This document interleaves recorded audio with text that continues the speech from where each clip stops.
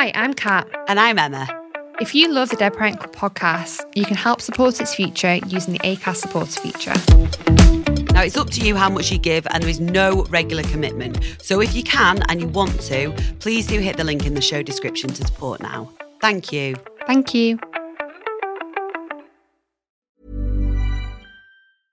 Hey, I'm Ryan Reynolds. At Mint Mobile, we like to do the opposite of what Big Wireless does. They charge you a lot, we charge you a little. So naturally, when they announced they'd be raising their prices due to inflation, we decided to deflate our prices due to not hating you. That's right. We're cutting the price of Mint Unlimited from $30 a month to just $15 a month. Give it a try at mintmobile.com/switch. $45 up front for 3 months plus taxes and fees. Promo rate for new customers for limited time. Unlimited more than 40 gigabytes per month. Slows full terms at mintmobile.com.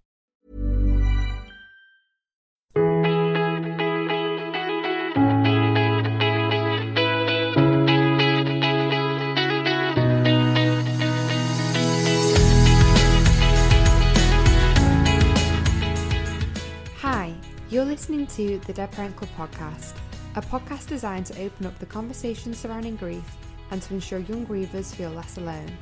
I'm Catherine Hooker, and I speak with young adults from all over the world whose lives have been impacted from losing a parent at a young age. The good, the bad, and the banter.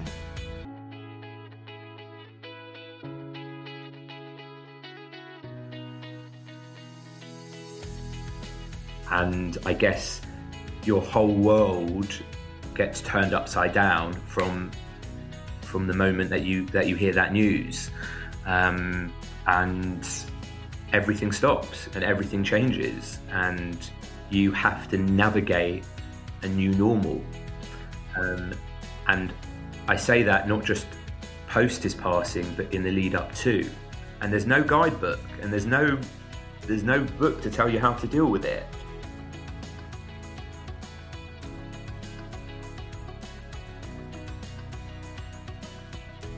Hi everybody, and welcome back to the Dead Parent Club podcast. Before I begin, I'm mentioning in this episode that my brother's girlfriend was due to give birth imminently. I just wanted to update you guys that last Wednesday, my brother and his girlfriend welcomed their little baby boy Griffith into the world. I am a super proud auntie. He is beautiful.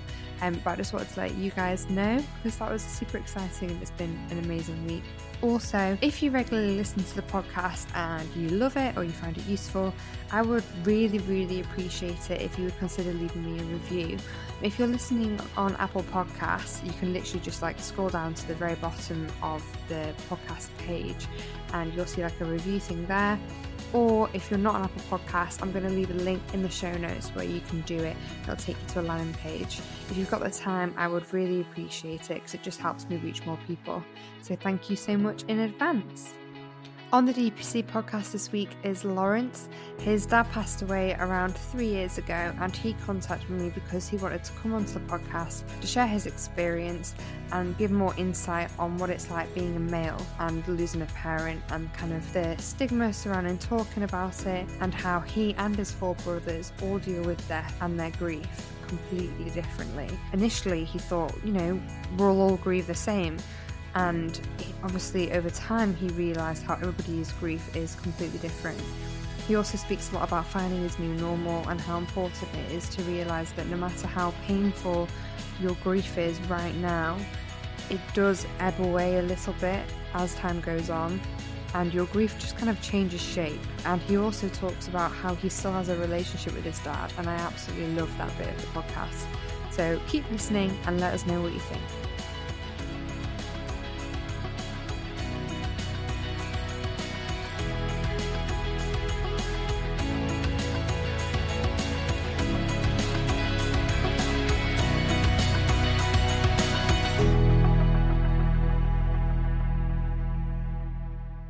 So first of all, Lawrence, I'd like to give you a huge thank you for coming onto the podcast and for approaching me to come on. I obviously really appreciate it. And if you wouldn't mind introducing yourself to our listeners so that they know kind of who you are, where you're from, how old you are and stuff, just so that they can get to know you a little bit as well. Absolutely. Well, first of all, thank you for inviting me on it. It's really an amazing podcast. So first of all, thank you for allowing me to come on. So my name is Lawrence Fields. I am 36 years old. I'm from North London. and I lost my father 3 years ago, and I feel that 3 years following on from his passing, I guess I'm in a place where I feel I could be a bit more reflective in what my journey's been. And I guess when discovering upon your podcast, a lot of it resonated with me from your previous guests. I was doing a lot of nodding. That's always a good sign. Yes, I was like, so it's not just me, and okay. And it's such a great opportunity, I guess, for other people of the Dead Parents Club. Even saying it out loud sounds a bit bizarre. To sort of share a space where you can sort of resonate from other people's stories, I guess. So for me, a lot of what your guests have been saying resonated with me, and I felt maybe something I could contribute to your podcast. Yeah, I mean, that's brilliant. Thank you so much. And as you know, I'm super happy to have another guy on board, given their kind of experiences of grief and how you've kind of dealt with it in your own way. And I'm looking forward to hearing about how you and your brothers have communicated about it as well. Obviously, being 4 guys all together. If you wouldn't mind then kind of diving into your story, basically, Sure. From how your father passed away. Sure. So my dad was diagnosed with, he had melanoma, sort of skin cancer. And it was at that point when he was diagnosed with it, it was sort of very contained and no one was overly worried about it. It was something which was contained to his back and it just needed to be removed. And that was going to be it, really, just sort of the procedure, which happened, which was straightforward, but it sort of came back quite quickly. And there was a space of about, I don't know, 3, 4, 5 months of him having the melanoma removed and it coming back, and then him having removed and then coming back. And again, we were at a point where no one was overly concerned about it because the consultant was like, well, it's very contained at the moment, but we're a bit concerned that it's coming back, but we're not overly concerned about it, if that makes sense. And they sort of said at the time, it is quite aggressive, but again, because it's not going anywhere, we'll just monitor it and see how it goes. And then it got to the point afterwards where they removed it and said, listen, this thing is a bit more serious than we thought, and chances are it is going to eventually spread to another part of the body. We don't know when or where, but that's probably most likely that's going to happen, which was quite strange. But again, we sort of buried my head really under the sand to say, well, it's not happening, and it may not happen, and if it does, then it still might be okay. So it wasn't anything that anyone was particularly panicking about. And then sort of the inevitable happened, really, where he was in hospital for he was having really bad stomach pains, I think, and a consultant came in and said, we've done a scan and we can see that the cancer has spread to your liver. And at that point was sort of panic stations. But with cancer, and I'm sure a lot of your listeners can relate to this, when you're going through that, it's constantly a waiting game. You're waiting for the next results, and that's how you're living at that point. You're just sort of living a bit in limbo in the next set of results. So we had sort of, I think, 4 or 5 days of waiting for the results of the severity of the cancer, and that's the point where we got told it was stage 4 liver cancer, and basically at that time our whole world sort of came to a halt, really, and that was sort of in July 2016, June, July 2016, and at that point they said, people who have stage 4 melanoma in the liver cancer, there is some treatment, but the most anyone has lived with it is 5 years. So we can offer you some treatment, but the most anyone has lived is 5 years. So yeah, you're just delaying the inevitable, basically. Yeah. So, it's all a bit of a blur really at that time, but we, at that time he was, the effect that it had on his liver meant he wasn't able to sort of, his mobility stopped, and he was sweating, and he wasn't really able to move a lot, and he was in, horrendous pain, because a lot of it we were hoping it was something that pulled muscle or something because of his lack of mobility. We'd hope, this is before we got the diagnosis, in the lead up to it, that we'd hoped he got a slip disc. We thought, oh yeah, that's what we were hoping for, that it was a slip disc. My boyfriend's had one of them and it was awful. Correct. and he even got a physio, because the physio sort of said, well, you may have a slip disc because you're so immobile. So we were just praying for that, and then obviously we got told it wasn't. It spread to the liver. He then went on some treatment, which was really successful, but at the same time, the consultant said to us, yes, it is working, and it's reducing what we've got, but the cancer will eventually work out how to dodge this treatment. So this isn't going to end well. For the moment, it is, giving your dad a quality of life, and it did, and he was able to sort of function again, and he ended up going back into work, and he started having a bit more normality. The whole time having this stage 4 diagnosis, over him, but the treatment was effective enough that he was able to sort of really function like you know everything is wrong. And that really worked from, I guess, the July, August up until mid to end of November. And throughout that time, he was having results. So he was having scans and results, and you could see it was working. But the consultant, who, they have to be realistic, kept saying to us, he's doing really well, but, and there was always the but, and the but was, this isn't going to be a long-term solution. Unfortunately, the cancer will work out how to dodge this treatment. So we were really happy that the treatment was working to a degree, but we sort of knew that this wasn't going to end well. And it got to the end of November, and we could see him starting to regress, and his mobility started to get worse.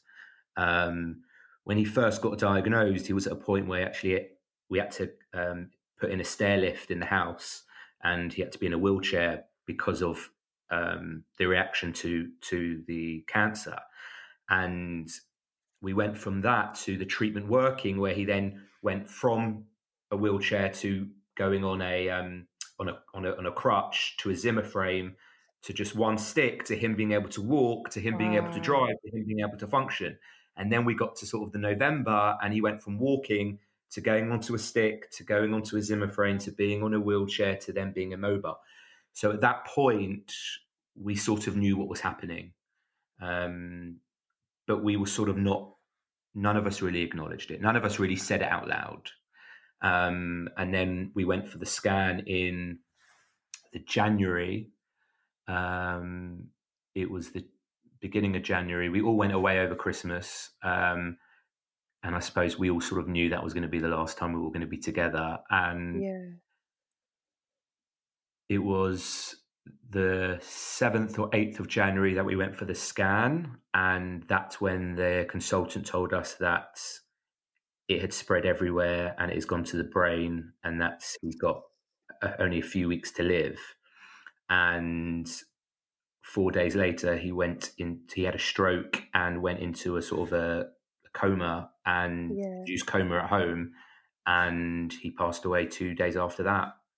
Gosh, that deterioration is so quick. Yeah, so the whole process really was from when he got diagnosed, from the stage 4, was sort of from the May, June time and he passed away in the January. So it wasn't a long, huge sort of period from the stage 4 diagnosis to him passing. So it was a very intense time for all of us. And I guess your whole world gets turned upside down from the moment that you hear that news, and everything stops and everything changes, and you have to navigate a new normal. And I say that not just post his passing, but in the lead up to. And there's no guidebook, and there's no book to tell you how to deal with it. I wish there was. I wish there was. I really wish there was, because, and it's fascinating because, that the whole argument, nature versus nurture. As say, I'm one of 4 boys, and I thought going into this that we would all react the same, we would all deal with it the same, and we would all grieve the same. But in reality, that just didn't happen at all. Which for me was quite a big shock. So how has that been for you then? Like, have all 4 of you literally all grieved completely different, and are you all aware of that as well? Well, yeah, I mean, yes, I think so. I think what became clear when the diagnosis happened is everybody has their sort of roles, and their roles that they're comfortable in. So one of my brothers is much more pragmatic and much more, right, we need to do this, we need to do this, and we need to do this. Another one is not very comfortable talking about his emotions at all, so we'll cover it up with jokes and banter, and that's how he deals with it. And another brother's similar. He was living away actually in Amsterdam at the time. So as an example, when my dad was diagnosed, I wanted him to come straight over, and he did, but not like instantly. And I remember talking to him on the phone, and I was like, well, you need to fly over like now, like you need to book your flight now and come over. And he was like, well, let's take a breath. I don't need to come over this exact second. and again, it's like, oh, okay, you were obviously seeing this situation very differently to me.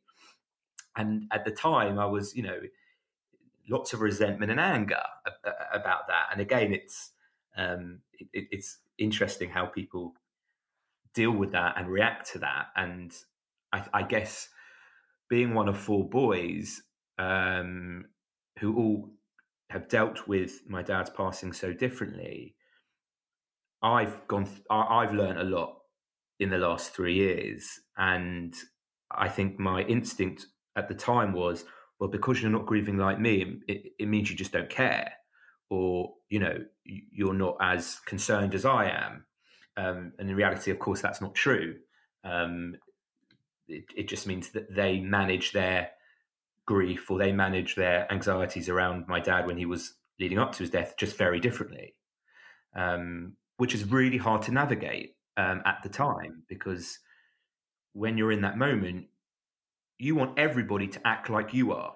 You need everybody to respond in the emotional way that you're dealing with that situation.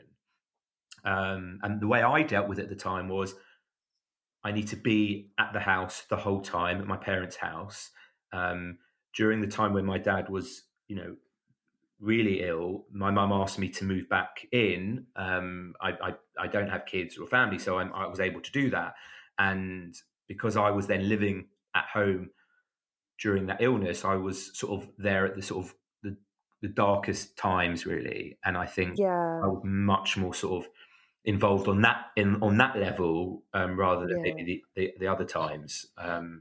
So you kind of envy the people that aren't living it and just kind of get updates. I mean, I did, like with my brothers, I envied them a bit, not kind of being at home throughout the whole entire process. Yeah, I totally agree with that. I wanted to be there, but I didn't. Yeah, of course. I remember, I'll never forget. Like I was talking to my sister-in-law, and it was, the height of one of the worst times. And I remember saying to her, with tears streaming down my face, I would say, like, I don't want to go home. I don't want to go back to my flat because I can't be by myself, but I can't go to home because I know what's waiting for me. Yeah. And I would exactly that, be jealous that my other siblings were able to go home at night to their families and be distracted, and to be able to look after the kids and to be able to deal with other stuff. And with me, I didn't have that. And, and it's those times where I guess, you feel like you've got nowhere to turn really. And there was a point where my dad was so immobile that the only way for him to sort of in the middle of the night, because at the time he needed to sleep in a separate bedroom. Yeah. And because he couldn't get out of bed, he had a bell, and he would ring the bell if in the middle of the night he needed something. And I remember me and my mum would take it in terms of who would get the night's sleep. So she would have her door shut and my door would be open so I could hear, and then vice versa.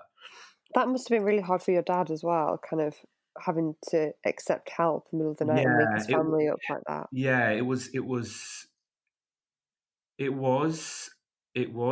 I can only imagine what it was like for him. But it was. I made it really.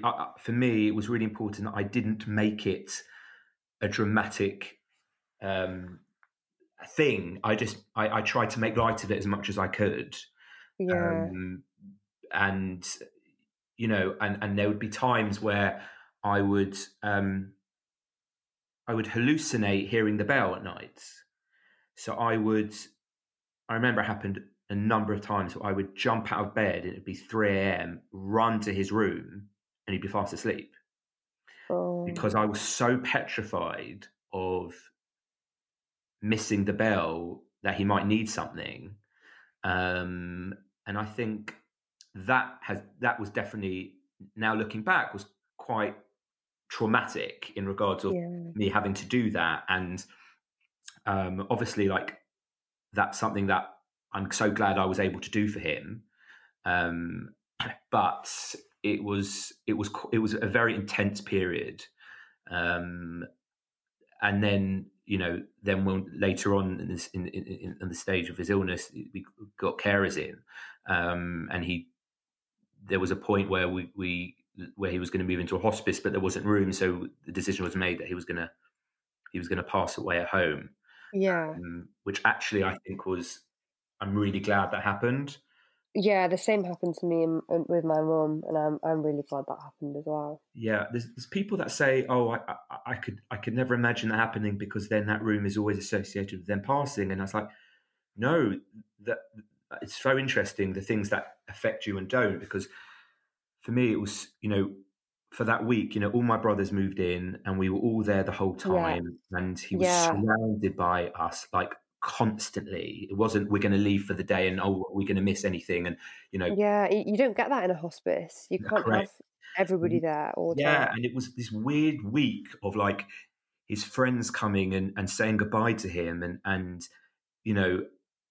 it was so bizarre, and I just remember getting really upset that there was people in the other room, like, having food and, like, laughing, and not they weren't doing it in a disrespectful way, but I couldn't get my head around it. I was like, what the hell is this? This isn't some sort of party, and but that's what happened when he was here, that my mum wanted his closest friends and family to come and be around. But it was, you feel like you're having an outer body experience. It was very strange, but it's one of the advantages of coming from a very close family is, we've all got each other to support. So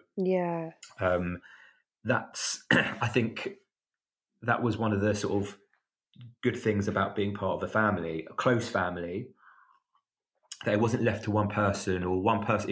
There was, the house was full. So he passed away on the 16th of January 2017.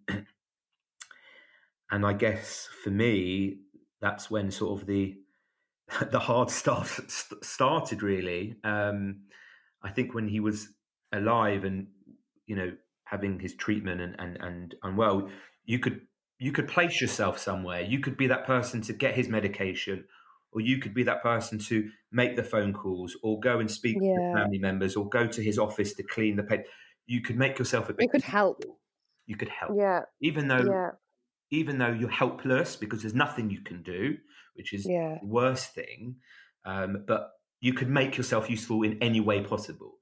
And I think when he passed, it was, okay, how am I going to navigate this now? What does this even look like? And, I when I speak to people about this, and I've got some friends who unfortunately have gone through the same as me. And when they've spoken to me about it, I sort of said, there is no rule book. Everybody grieves differently. There's no right or wrong. But one thing you've got to come to terms with is your new normal. Yeah. And the shift. I love that saying. That's what I use. It's because, people, when they lose someone, they think nothing is, everything's going to be awful for the rest of their lives, and it's going to be a horrendous existence.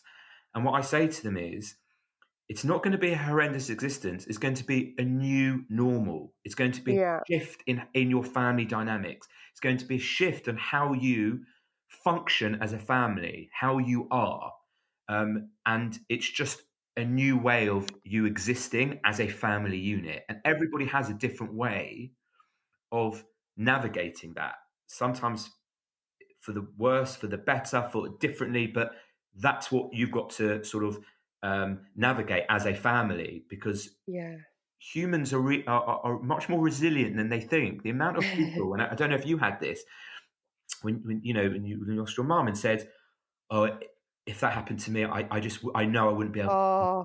And I'm like, well, I hate that though, because it makes it sound as if you didn't love your parent enough to be able to be coping with it. Do you know what I mean?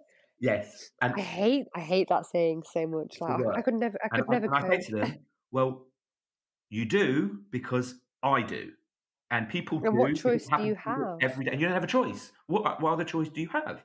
You've got to, it's so fascinating that the reactions, people's reactions to it. And, I had one person who came up to me and went, I'm so sorry for your loss. It was someone at work.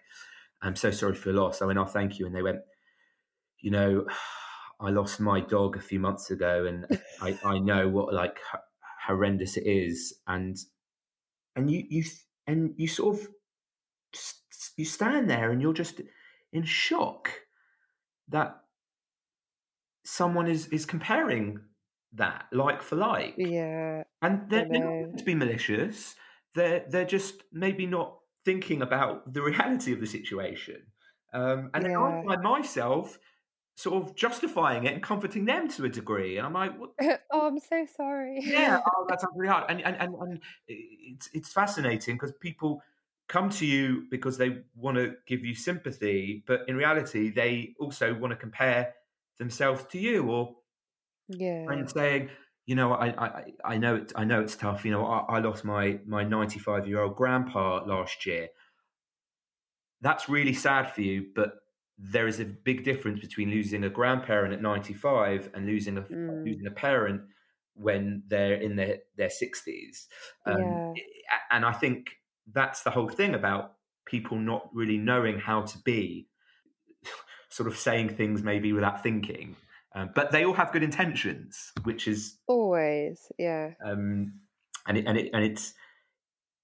it's difficult to sort of engage with that, because you don't want to make anyone feel uncomfortable. At the same time, they have no idea the level of grief you have gone through or going through, and the pain that you're constantly in. I think one of the biggest things I feel is that people don't realise the longevity of grief, and the fact that it's not just a few months or a few years, but it's forever. Like it really is forever. I mean, and I'm sure it's the same with you. It's been 3 years now, and I've got very few friends who will come to me and say, how are you doing? How is everything? On my dad's birthday, they might say a message, or on the anniversary, but that's not it, because in their world, well, he's passed away, you've had the year, and now you need to sort of move on. You're over that now. And the reality is that grieving is so hard, and it goes in so deep, and it carries with you every single day. And if you haven't gone through it, you can't really express to someone what you're sort of carrying with you the whole time. I don't want to persuade people. I don't want to be telling everybody the shit I'm carrying on a daily basis, because you don't want to be defined as the person who's lost his dad.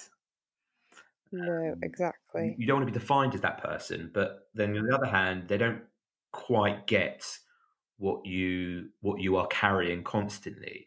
And I think that when I've spoken to friends who have lost parents, and they speak to me, and it's so interesting, because one of the things they want to know is, so tell me when it gets better. Tell me when it stops. And, what they want is they want a timeline. They want to be really clear. So for this year, I'm going to be feeling this, this, and this. And then at this time, we'll get...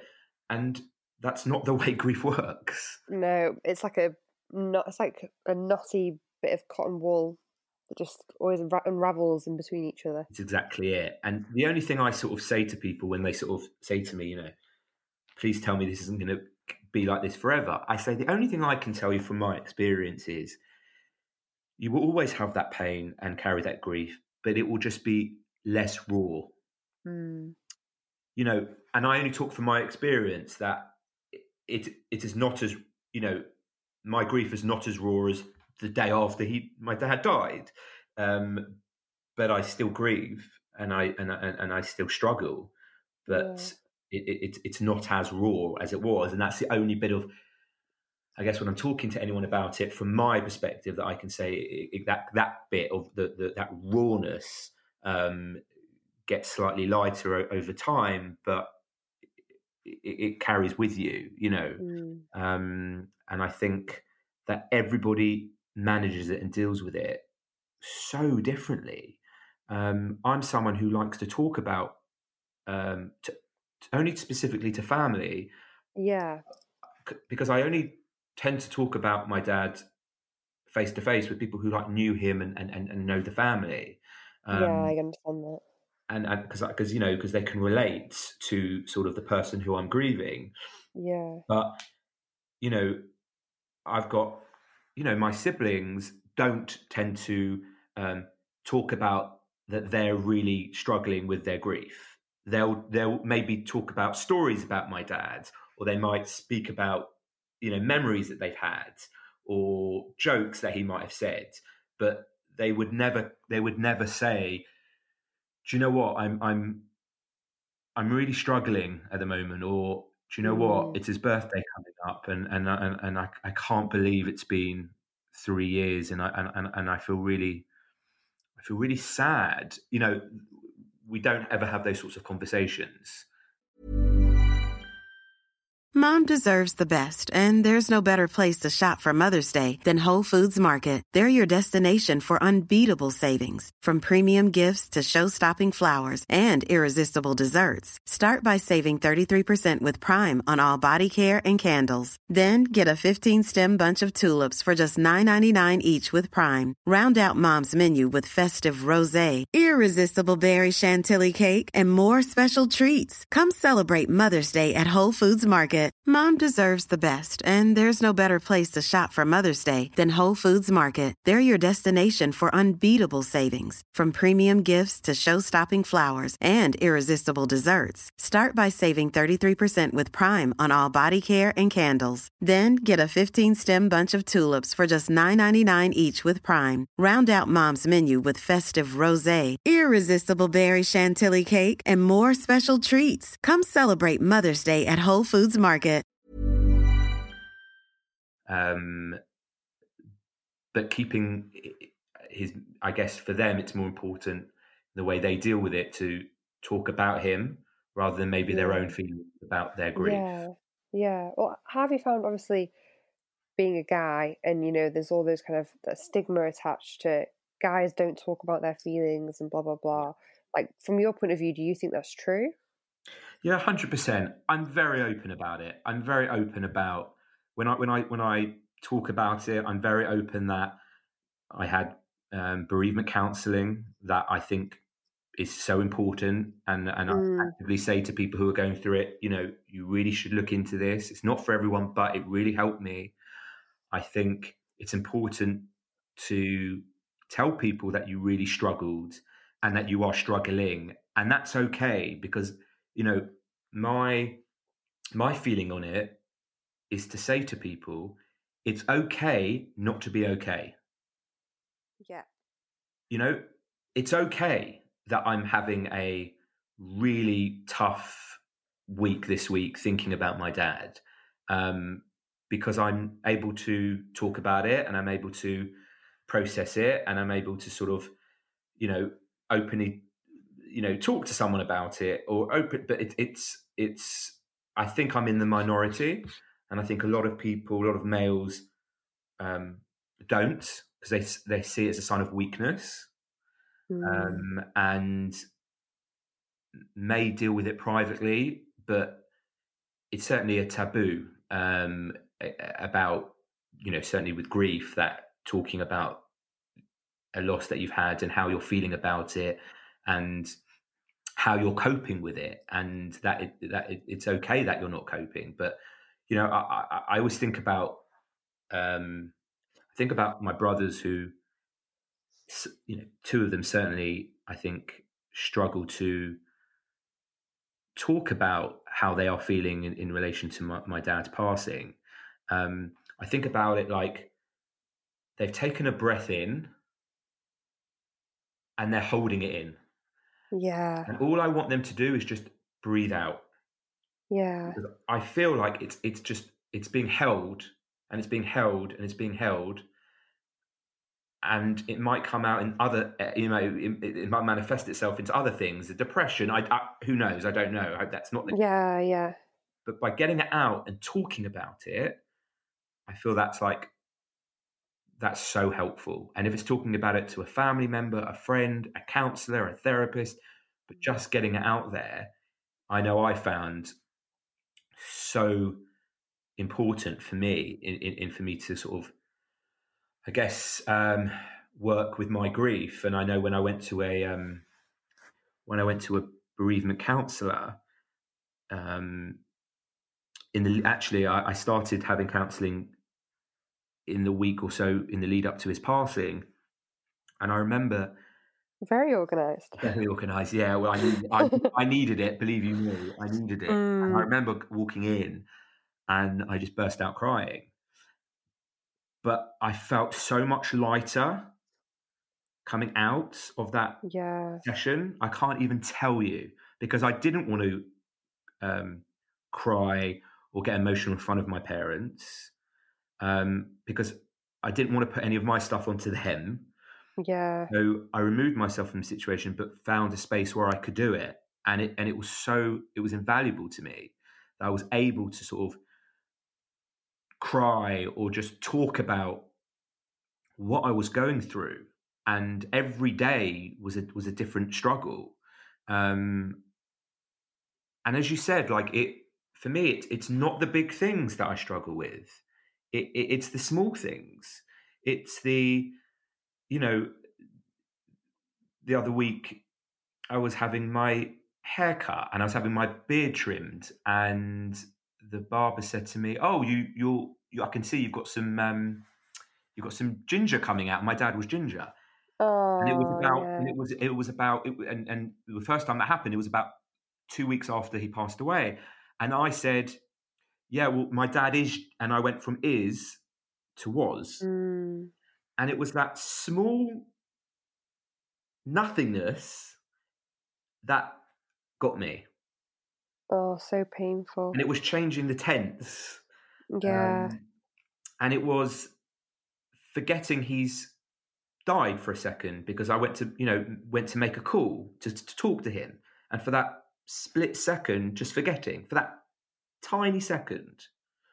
Or Father's Day and seeing all your friends, posting stuff about their dad. Oh, the worst. It's things like that. And also with grief, what I find, I don't know if you find this, that it will come from nowhere. Like, I will be driving in my car, and something will come into my mind about him, and I'll find myself tears rolling down my face. Yeah. Because out of absolutely nowhere, I've just thought about something to do with him. And I'm not in a state about it. I'm not, needing counselling afterwards. But it sometimes just comes from absolutely nowhere. I don't know if you find that. Yeah, oh God, 100%. I like I said kind of before we started talking. Usually I'm fine, but it's just little things, and I'll just feel the tears kind of well up in the corner of my eyes. And I've got some like my cousins have recently had kids, and they're getting married, and my brother will be having his first kid with his girlfriend over the next few days at some point. She's due. Oh, very nice. And when people are talking about that around me, that 100% really brings it back for me, because I'm thinking about things that she's missing, and that really, it's so sad. It's not fair. It isn't, and it is that thing of it's not fair. And I've got a family wedding this weekend, and every time there's a celebration or there's a momentous occasion, it's one more thing that your loved one isn't here for. Is missing. Yeah. And you get to the point, you'll be like, if dad was here now and he came back, wow, how much has he missed in the last 3 years? And that's a big part of my sort of journey, I guess, is and something I've had to come to terms with, that certainly in the first year or so, I didn't want anything to change, because by me moving on or changing meant that I'm acknowledging he's not there, and therefore I'm moving on to something that he's not a part of, and feeling guilty about it, which again you got to come to terms with, and again it's about your new normal as a family, and actually knowing that he might be hopefully looking down, and I always my thought is that it's so important to talk about that person, because it's keeping them in the room, it's keeping them as part of the family. Dad would have loved that.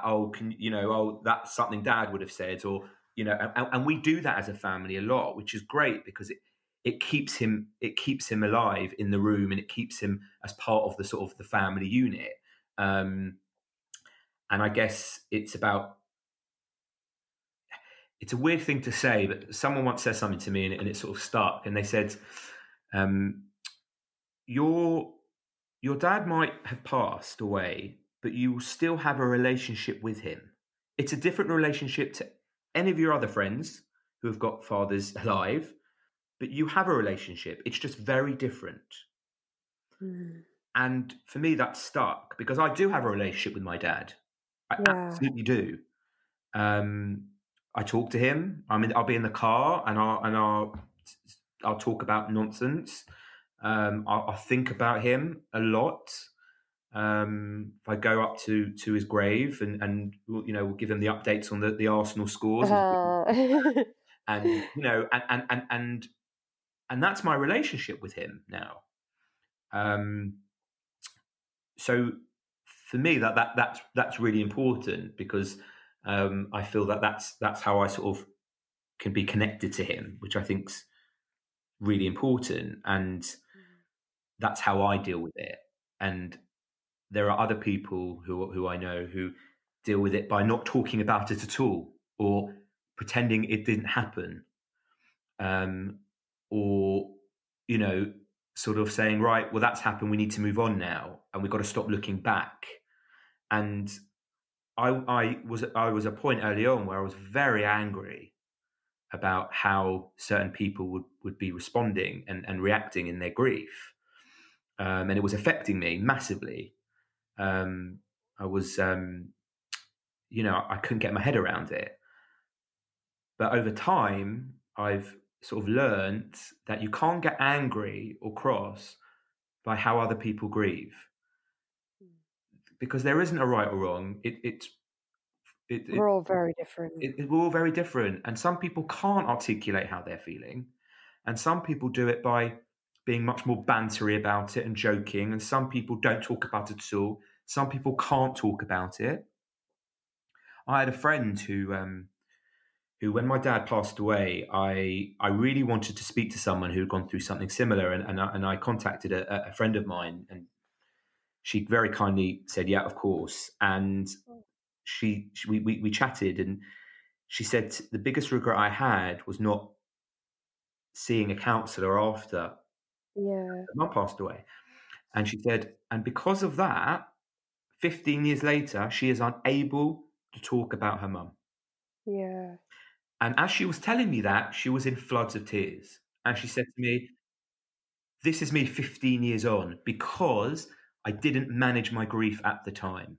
Yeah, yeah. 100%. And therefore, like, for me, that was a big wake-up call. It was like, I need to get my shit together here, because I don't want to be that person 15 years down the line that hasn't dealt with their grief and now is in a situation that they find it impossible to, or it's created this situation where they're, you know, unable to manage or even speak about it.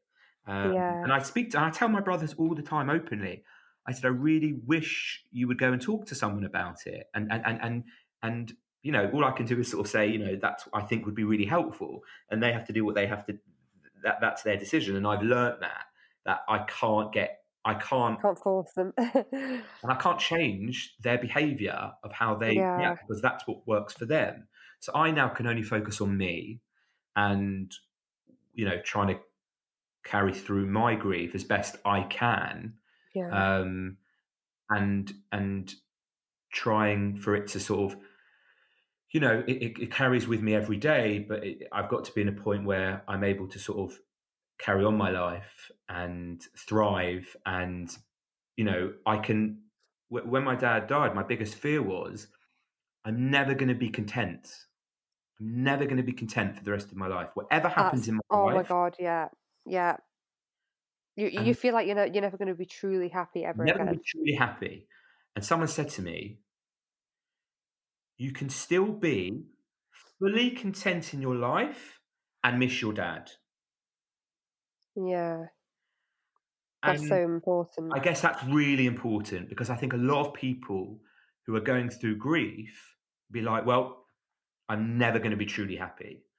And I think you can be truly happy, but at the same time really miss your loved one. Yeah. That's so important. I really like that. Yeah, I think all these things that, like, it's these pieces of like advice which people sort of drop in to you throughout your process, and certainly with me, and certain things really stick and it carries with you. When you feel like you can't, you know, how are you ever going to carry on? You think about, well, I do have a relationship with my dad, it's just very different, and I can be fully content but miss my dad, and I have managed to navigate a new normal in my life. Yeah. Is it the life I thought I was going to lead? No. Is it very different? Yes. But can I still be content and happy in that new normal? Yes. Yeah. And I think that's what people have got to think about, that when they think of like total despair and how am I going to exist without this person? People are so resilient, and it's about, and sometimes finding your new normal can take years, but you will find it, and you know, you will adapt, and I think that's really important, that people can sort of know that is something that is possible, and it isn't that all doom and gloom. I think that's the scariest thing when you're grieving, is that sometimes when you're in the deepest, darkest depths of grief, you literally don't see a way out. Like, you cannot by any means picture a life where you will wake up and feel positive again. And I think one of the most important things to reiterate is that you will. like there will become a day where you will wake up and you won't wake up with your heart broken. Like it will be kind of putting itself back together again. Yeah, I mean that's totally it. You at the time you think it's, as you said quite rightly, you never think it's going to be possible. You never think that's going to be you, but it will, and it does. And I was that person for the first year that would be at the lowest point. And I remember having these. I was going through a period where I was having vivid dreams about my dad. In these dreams that he came back and he was alive again. Wow. And it was so real to me. And I remember waking up and then realizing, oh, that was just a dream. Yeah. And then going on my phone and seeing a video of him. And then that sort of spiraled into this sort of point of, I can't manage this. I'm not coping. But over time, and by sort of talking it out and talking it through, and that rawness becoming less and less, you do get to a point where you can find that sort of that light at the end of the tunnel. Now, you're always going to have that there, and that's always going to be a piece missing. But it's how you navigate that. And I think, going back to the whole being a man thing, I think, men have got to be prepared to like speak and find that person that they can speak to about how they're feeling, about how much of a crap day they've had. It doesn't have to be a long drawn out 2-hour chat. It can be calling that one person and saying, I've had a really crap day today. Life is really crap. I can't believe he's dead. I've been thinking about him all day. I can't bear seeing anybody. I'm jealous of everyone who's got a dad alive. Yeah. Why me? And just by saying that out loud to someone, it means it's not encompassing you. It's not taking over everything. It's by you saying it verbally, outwardly to someone, you would, don't underestimate the power in that.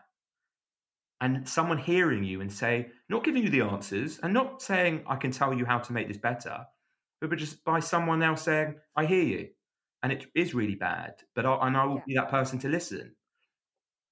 Hallelujah. But that's the thing. I think some people feel like, males especially, feel like talking about their feelings means they're going to be in a room with a stranger, talking for hours about their emotions and stuff that they're uncomfortable with. And that's not always the case.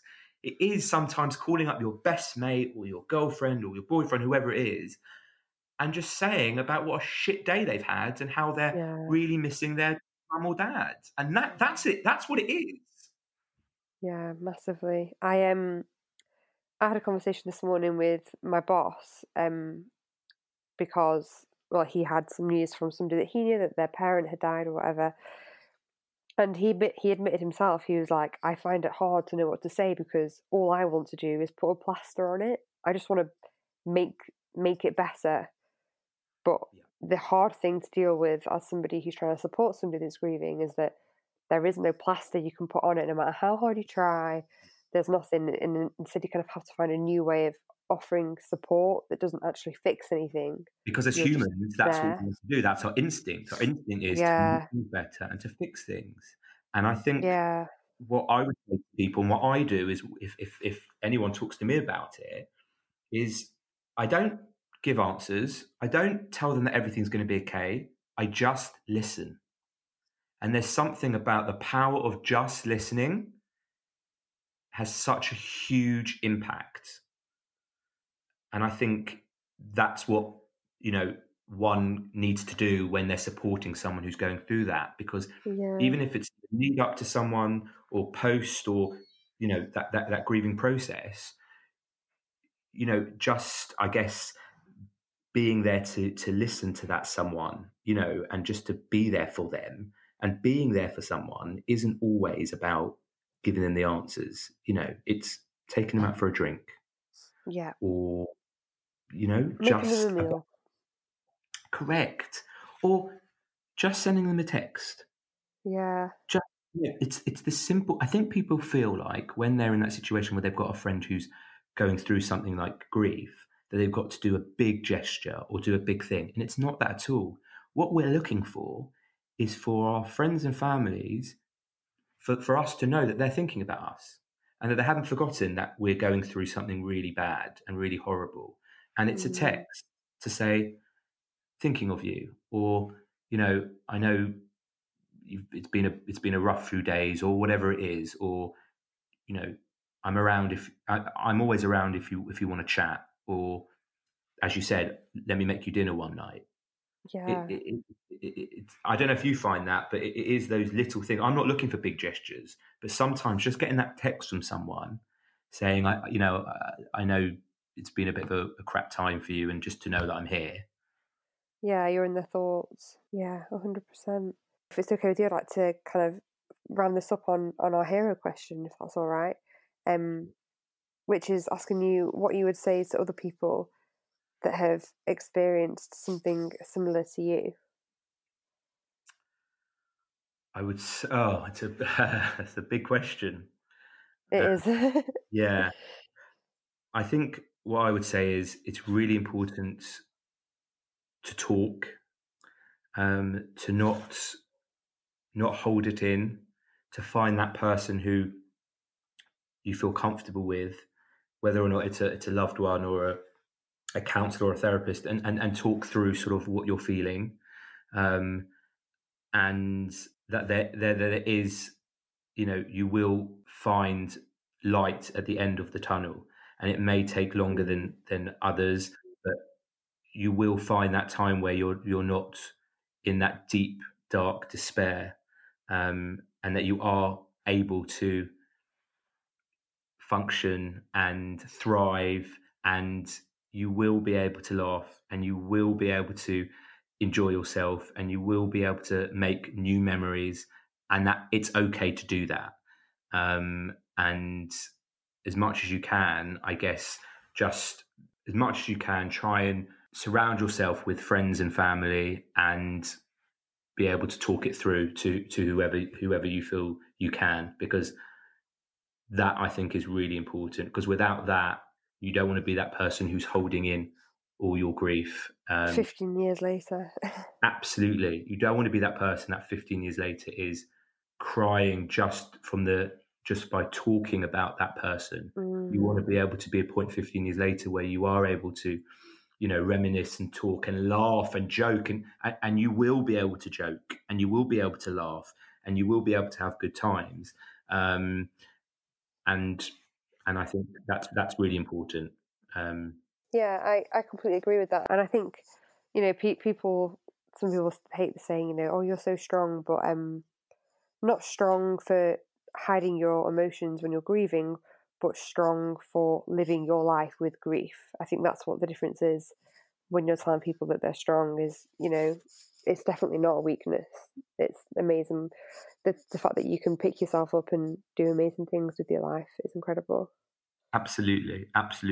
And I don't think anyone should underestimate, how hard that is sometimes to carry with you.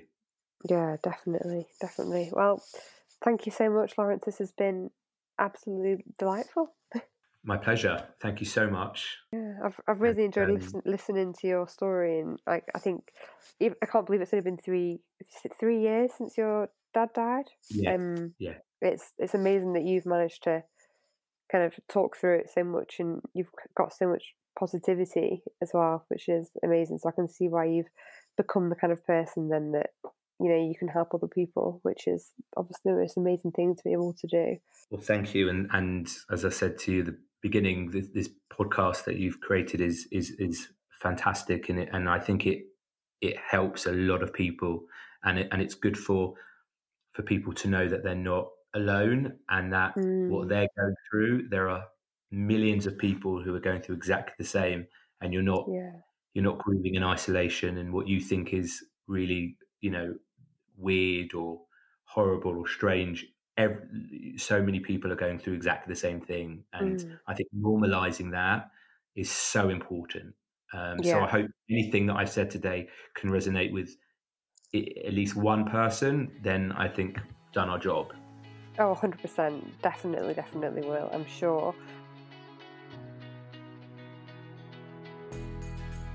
Thank you so much for listening to this week's episode of the Dead Parent Club podcast. I so hope that you've enjoyed it and you found some comfort in the stories that you've heard here today. As always, I would just like to remind you that neither myself nor any of the guests that come onto the show are healthcare professionals. Therefore, if you do find yourself struggling with your grief, I highly recommend that you seek out professional help, whether that be from your GP or from the numerous charities out there that are available to you.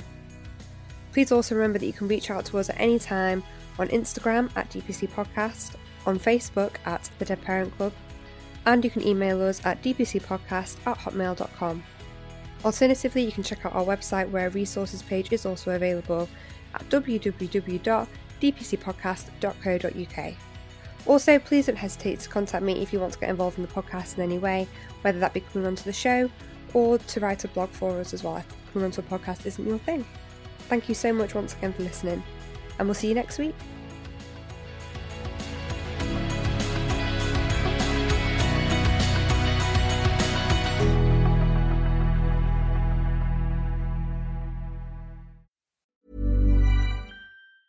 Mom deserves the best, and there's no better place to shop for Mother's Day than Whole Foods Market. They're your destination for unbeatable savings, from premium gifts to show-stopping flowers and irresistible desserts. Start by saving 33% with Prime on all body care and candles. Then get a 15-stem bunch of tulips for just $9.99 each with Prime. Round out Mom's menu with festive rosé, irresistible berry chantilly cake, and more special treats. Come celebrate Mother's Day at Whole Foods Market.